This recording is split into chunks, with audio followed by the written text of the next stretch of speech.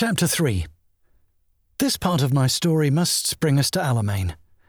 Not everyone knows that there were 2 battles of Alamein. The first, we lost. The second, we won. I was in both of them. The first Battle of Alamein was fought under the command of General Oesterreich. It was intended to break through the German front and force the enemy back. You might think that as I was there I should be able to tell you what happened, but in fact I simply don't know. When you're in a battle, you only know what's happening in your immediate field of vision and what's reported to you. This is how it happened. I was in command of a troop of sappers detached from the rest of the company. We were given no specific task to perform and were told to wait in a certain area until given further orders. Early in the night we could hear all the noise of gunfire, and so we knew that an attack had started. Still no orders came to do anything. We waited several hours, and then a column of vehicles, tanks and Bren carriers started moving past our position in the direction away from the front. This went on for several more hours, until eventually there were no more vehicles passing, and there was almost complete silence. The British Army never retreats. It withdraws to prepared positions. So it seemed sensible to me to follow everyone else. The dust thrown up by this column of vehicles made visibility limited to a few yards, so we just followed the vehicle in front, crawling along at a snail's pace, with frequent stops and starts. This went on until daylight, when presumably we'd reached prepared positions, and the withdrawal was halted. Fortunately, the enemy didn't follow us. Perhaps he had problems of his own. When I tried to find out what had happened, I got the impression of complete confusion, what is vulgarly referred to as a bugger's muddle. Shortly after this, Monty took over command of the 8th Army, and things started to change very rapidly. To explain the general situation, what had been happening in the desert for the last 2 years was a sort of yo-yo action back and forth. First, we beat the Italian army back as far as Benghazi. That's about 600 miles west of El Alamein. Then the German Africa Corps arrived and drove us back. This retreat was so fast we used to refer to it as the Benghazi Handicap. Then the Germans somehow lost the initiative and we drove them back again, but not for long, because under Rommel the Germans came back in force and we withdrew to prepared positions behind the Alamein line. The Alamein line was a defensive barrier of minefields, and it had been the job of my unit, 295 Field Squadron RE, to lay a very large share of this. I've already mentioned that things changed when Montgomery arrived, and I'll try to explain what happened. The 8th Army had begun to get the impression that the only general who knew his arse from his elbow was Rommel, and I'm not sure that we were wrong. Until Monty arrived, generals were something that one knew about but never actually saw. Monty changed this with a terrific PR exercise. He personally visited every unit in the 8th Army and gave us one of his pep talks. These talks were always full of references to cricket. We were told that we were going to hit the enemy for 6. Somehow he sounded convincing and the morale improved enormously. Monty's first move was the Battle of El Alamein, which I've already written about. This was completely successful in that it lured the bulk of the German Africa Corps to the south, where it hoped to break through to Cairo and Alexandria, while Monty was prepared for a major attack in the north, his great Battle of El Alamein. The preparation of the battle was like the preparation of a great stage event. We actually held 2 dress rehearsals in which we went through all the actions that we'd have to do on the night. For the first time since I joined the army, I knew exactly what I had to do and exactly how to do it. It was a very refreshing feeling. With a troop of sappers, my job was to clear a gap through 2 minefields, to allow the tanks through to attack and drive back the enemy, and then to follow through and drive him out of Africa. The day of the 23rd of October was spent waiting for the start of the action, which was to be at 20 to 10. I explained to my troop exactly what we had to do and the enormous importance of our success. I remember thinking of Henry V's speech to his troop before Harfleur, and then it occurred to me that it was a load of codswallop. You simply don't talk to soldiers on the eve of a battle about stiffening the sinews and imitating the action of the tiger. You tell them exactly what the odds are, and what the plan is, and above all, the importance of their particular part in that plan. I don't suppose it was a great speech, and it certainly wouldn't have sounded half as good as Shakespeare's does on the stage. But we were not on the stage, and most of us knew that we would probably be dead before the play was over. One other thing. We were issued with a rum ration before the action, and, believe it or not, I didn't issue the rum to my troop. I told my men that I wasn't taking a lot of drunks into a minefield, and that we'd drink it after the job was done. At exactly 21:40 hours, on the 23rd of October 1942, the biggest bang of artillery the world had ever heard shook the earth. The battle had started, and 1,000 guns all fired together. We were 1 mile from the enemy front line. 1 mile of open desert across which we marched. We marched with the Highland Division, and we were right in the front, next to the Piper. The night sky was lit up by coloured tracer shells, and it really was a fantastic sight which I can never forget. The Piper kept playing right up to the German minefield, which we reached at exactly 10 o'clock. A word now about how we were dressed and equipped for the big night. We were in light summer uniform. I wore trousers instead of shorts because shorts are very uncomfortable for crawling in. Over this I wore a leather jerkin. The nights were quite cold in October. I wore it inside out because the leather would shine in the moonlight, and being a shy sort of person, I didn't want to draw attention to myself. For weapons, I had a Thompson submachine gun, the famous Tommy gun of the old gangster movies. I also had a .38 revolver and a bayonet. Not for fighting, but for prodding the ground for mines. I also had a pair of pliers, a few 1.5-inch nails, and a small coin. The nails were used to make safe anti-personnel mines, and the small coin fitted into a slot on the German Teller anti-tank mine to make it safe. The Teller mine also had 2 ingenious booby trap devices underneath, which you had to remove by hand before lifting them. My job was first to cut the wire, then to go through the minefield, followed by my sergeant, who had to lay out a white tape to mark the way that I'd cleared. To cut the wire, which was about 5 strands if I remember, I had to lie on my back and cut it from underneath. This was fairly easy, and I started to crawl forward, searching the ground with a bayonet to find the mines. I wasn't worried about anti-tank mines because my weight wasn't enough to set them off. No comments, please. But I had to look out for anti-personnel mines, which were real killers. I soon came to my first anti-personnel mine. This was an Italian mine fastened to a post with a tripwire, which I cut with a pair of pliers. I then needed to place a 1.5-inch nail in a hole at the top of the mine.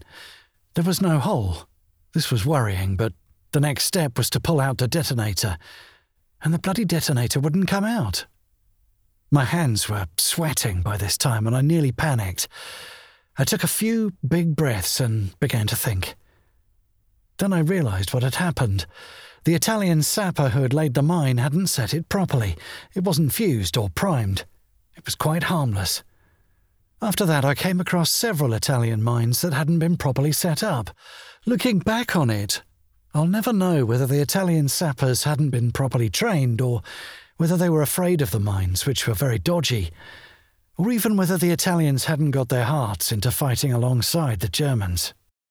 After the slight setback of this Italian mine, things got easier, until I came right up to the enemy wire at the other side of the minefield. This was a very formidable obstacle, about 10 feet high and 10 feet wide, made of concertina wire, and I could see the quite deadly German S-mines that were fastened inside it as booby traps. I fastened a battery torch with a white light on this wire, facing, of course, away from the enemy. This was to show my men that I'd reached the end of the minefield, and I and my sergeant then started back, following our white tape. While all this was happening, a battle was raging all around us. The men of the Highland regiments were fighting their way forward, and the enemy was firing back with everything he had. Enemy tracer bullets were flying all around us, and these, of course, were only the ones we could see. At this moment there was a loud bang, and I was struck very hard on the back of the leg. I remember slapping my hand down very hard and being relieved to find that my leg was still there. I told my sergeant I'd been hit and couldn't walk. He was a splendid man called Sergeant Ball, who had the whitest teeth I'd ever seen. I remember those teeth grinning at me and telling me quite calmly that he'd been hit too and couldn't help. For some reason, we both laughed and said, well, now we can go to hospital and be looked after by some lovely nurses. Sergeant Ball and I were carried back by some of our men to the beginning of the minefield. We applied first aid dressings to our wounds to stop them bleeding. Sergeant Ball was in a worse state than I was, and I arranged for a stretcher party to carry him back. The next thing I had to do was send forward a Bangalore torpedo. This was a very simple device consisting of a metal pipe full of explosive which was to be pushed under the wire at the far end of the minefield and detonated. It was completely effective and made a wide gap in the wire. I believe this was the only time a Bangalore torpedo had been used since 1918. After this, I sent in the minesweeping party, which consisted of 3 men with mine detectors, followed by 3 men carrying little cardboard hats. These hats were placed wherever the mines were found. 3 more men followed, whose job was to lift the mines and place them on the side of the cleared track. As the track was cleared, a white tape was laid to show the edge of the cleared space. If any man was killed or wounded, his place was taken by the man behind him so that the clearing process didn't stop. At this stage, a doctor arrived, put a more effective bandage on my wound and said he would carry me back on his jeep. I simply couldn't agree to this because there was no one else I could leave to run the show. A few days before the battle, I'd been given a second sergeant, but he hadn't been present for all the training and didn't know the mine-clearing drill. He was also, as I could see, in a state of almost paralysing shock and quite useless. I sent him back to look after the stores or something that he'd be able to do. I was lucky to have a really first-class corporal, who from then on took on the burden of doing my sergeant's job and some of mine as well. I recommended him for the military medal, which I believe he received. I'm afraid I've forgotten his name. To continue, as the clearing proceeded, we stuck iron posts on either side of the cleared gap. These posts had an iron plate like a T on top, which was painted red and white, and we fixed a green light on the white side and a red light on the red side. This made a very pretty sight when it was finished, a track about 30 feet wide with red and green lights on each side. We were expecting to have to clear a gap between 2 minefields. Then, when these were clear, we were to send back the code Mary Jane. However, we found a 3rd minefield, so I sent back the code Mary Jane has had a baby. When our job was finished, our order was to dig slit trenches for ourselves just before the last minefield and wait there. Waiting was one of the things that occupied most of one's time in the army. Unfortunately, we'd been given a very bad place to wait. The enemy knew exactly where his minefields were, and by this time must have known where the gaps were, so very sensibly he aimed an artillery barrage on the last gap and continued shelling for the rest of the night and most of the morning. Unfortunately, that was where we were lying. The light Valentine tanks of the Armoured Brigade passed through our gaps before daylight, and then when it was full day, I can't remember the time, the Sherman tanks passed through. This was the first time we'd seen Sherman tanks. They'd been sent from America just in time for El Alamein. I should mention that the first American tank, the Grant tank, was a total failure. It had a gun on a turret that couldn't be pivoted, so that you had to point the whole tank at the target. Worse still, it had a petrol engine. The poor men who had to go to war in a Grant tank called them mobile crematoriums. Sometime during the day, I had an order from the commander of the Armoured Brigade to go and blow up a tank, which was stuck in a minefield, about 200 yards in front of their forward position. It was thought that a German sniper was in the tank. I didn't believe for one moment that there was a sniper or anyone else in the tank, but obeying stupid orders was something one became used to. And in any case, it looked a fairly simple job. By this stage of the battle, my armoured car had caught up with us, and I always carried a fairly comprehensive supply of explosives in it. Although the tank was evidently in a minefield, it was possible to see mines fairly easily in daylight. The wind would blow the sand covering the mines into a telltale little mound, or even expose the mine completely. My plan was to drive up to the tank, drop a large charge of explosive through the open hatch, and then drive back. Unfortunately, I had not been as clever as I thought, and we hit a mine. The armoured car jumped up like a bucking horse and then settled down with a thump. The engine stopped and we were on fire. I had a driver and my batman with me and I told them to run for it before we blew up. My batman, by the way, was an interesting fellow, a poacher by trade, and the only man I ever met who called a partridge a pairdrix. For some reason, he never wore socks under his boots, and although almost illiterate, he had an uncanny sense of direction and was an inveterate scrounger. I watched these two men run like hell in a zigzag way, because some unkind German or Italian was shooting at them with a machine gun. I think they broke the Olympic record for 200 metres. At this point, my own situation didn't look too promising.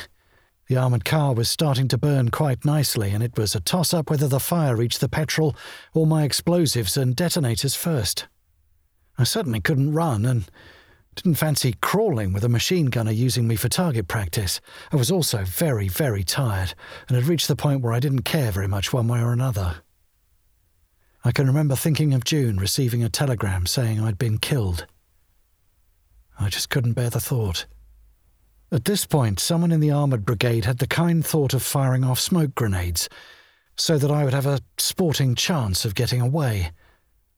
My memory's not good on this point, but I have the impression it was the colonel himself. Shortly after this, my own CO picked me up in his jeep and said he was taking me back. I said I wouldn't go until my men were also withdrawn, and he agreed to this at once. Of the 75 men I had taken into the battle, only 11 were left, who were not either killed or wounded. My CO was Major Baker, a man whom I liked and respected very much. He was killed in action before they reached Tunis, and his second-in-command, Tug Wilson, became CO in his place. Poor Tug was also killed shortly after. Tug had asked for me to become his second-in-command, but perhaps, fortunately, I was not then fit enough for the job. Just a passing thought. The army had a habit of giving nicknames to go with certain surnames.